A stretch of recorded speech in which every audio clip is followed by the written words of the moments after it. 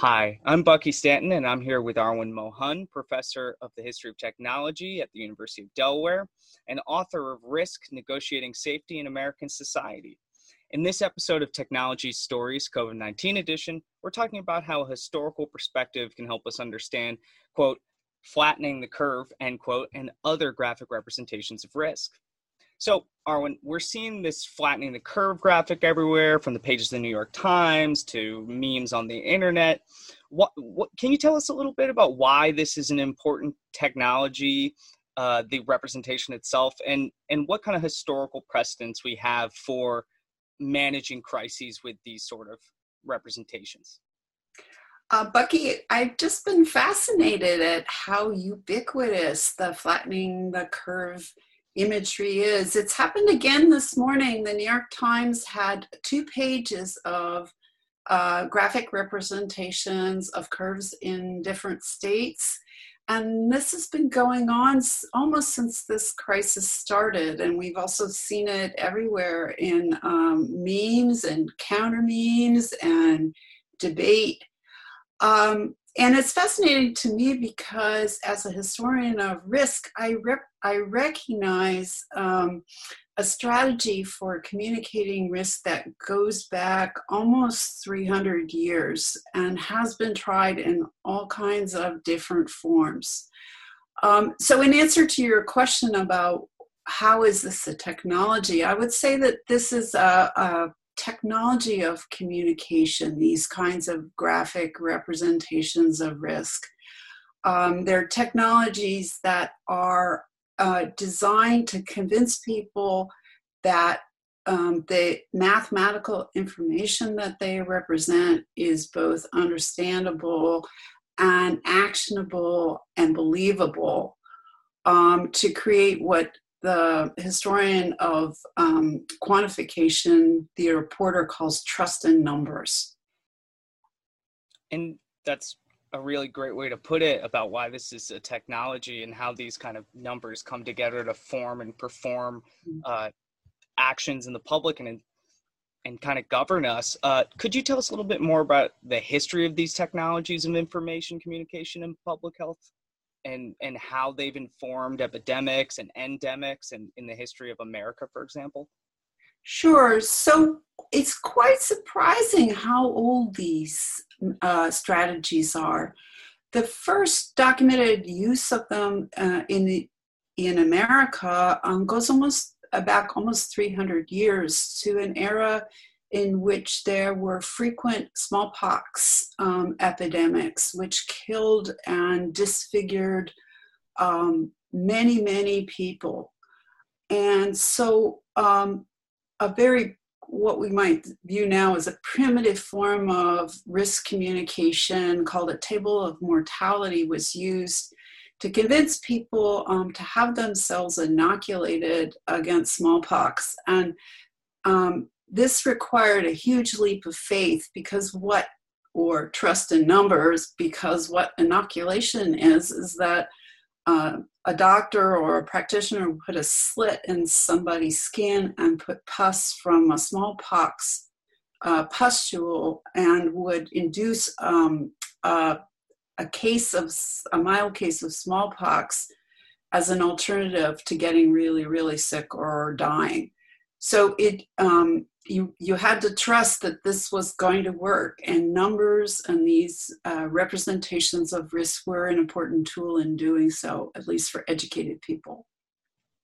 Fascinating. And I remember in our preliminary discussions, you talking about this really interesting graphic representation that wasn't just number-based, that I never really heard a version of, which was about stacking dead bodies to the moon. What was it? Oh, no, not quite that. So in my book about risk, I studied a group of people who consider themselves to be safety experts, and who tried to change the risk-taking behavior of Americans in the early 20th century. And one of the ways that they did this was they commissioned children's books on the theory that children would learn new behaviors and then teach their parents or guilt their parents into new behaviors.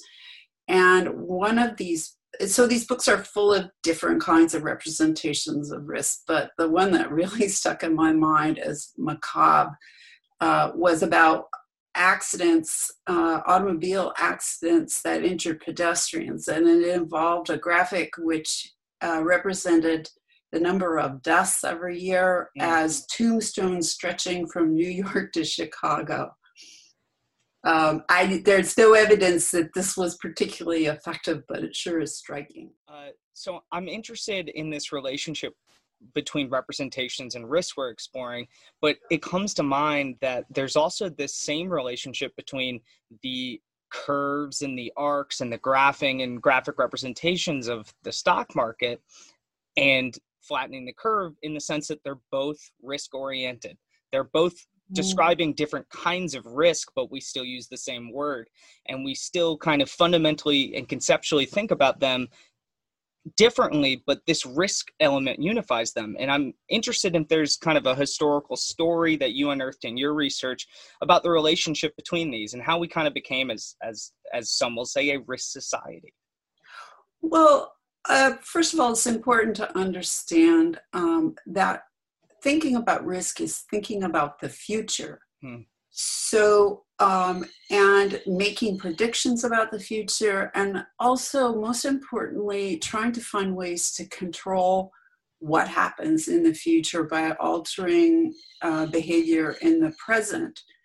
And so those stock market curves are do very much the same thing as this flattening the curve graphic, in the sense that they show people a trajectory, a series of potential trajectories that can be altered by certain kinds of decision making or other factors. And so the bigger context for this is a societal commitment that has grown stronger and stronger and stronger since especially the Enlightenment of the 18th century, to do what has sometimes been called colonizing the future.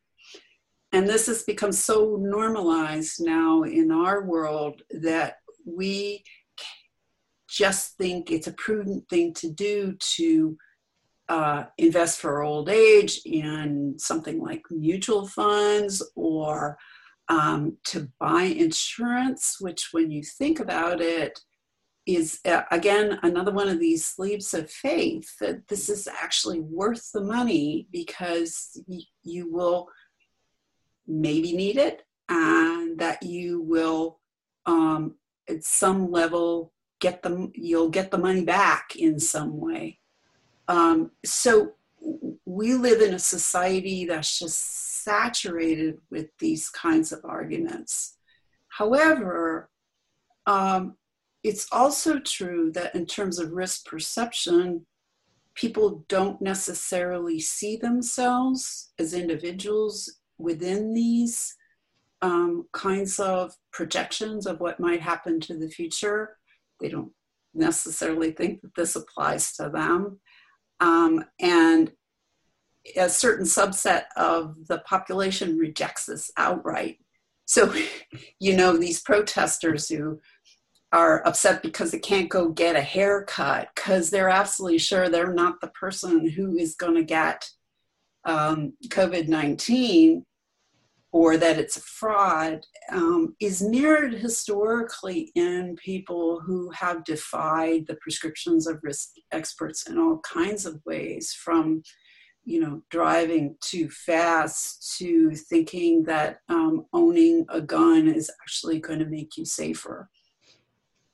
And that's a really great segue to kind of my next and our final conversation point here, which is I want to kind of hear from you about your critical takeaways about how we can move through this, both as individuals and as people trying to act as a collective. When we talk about the curve, we're talking about acting as a collective. And I think what you so historically pointed out there was that there's been disagreements about what that collective is and who's in it and what the representation represents and what box it draws around who. So if you could just kind of tell us what you think is the most important and critical takeaway for navigating this kind of world of what I'm thinking of as dueling representations between totally different oriented, future making, uncertainty bound representations?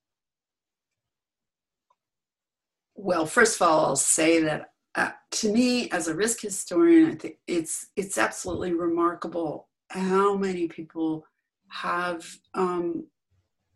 believed the dominant argument of experts that we really do need to flatten the curve.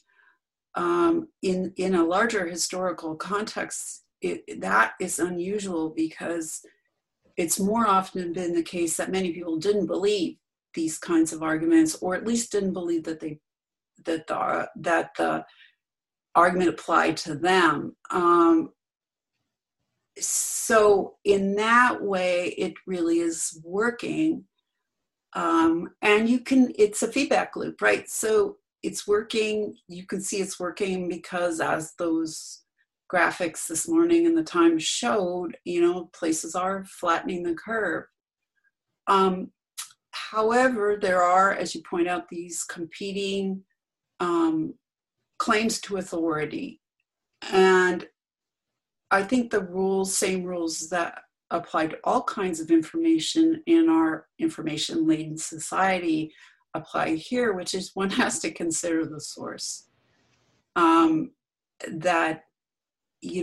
People have other agendas for manipulating this kind of information. And unfortunately, in our own era,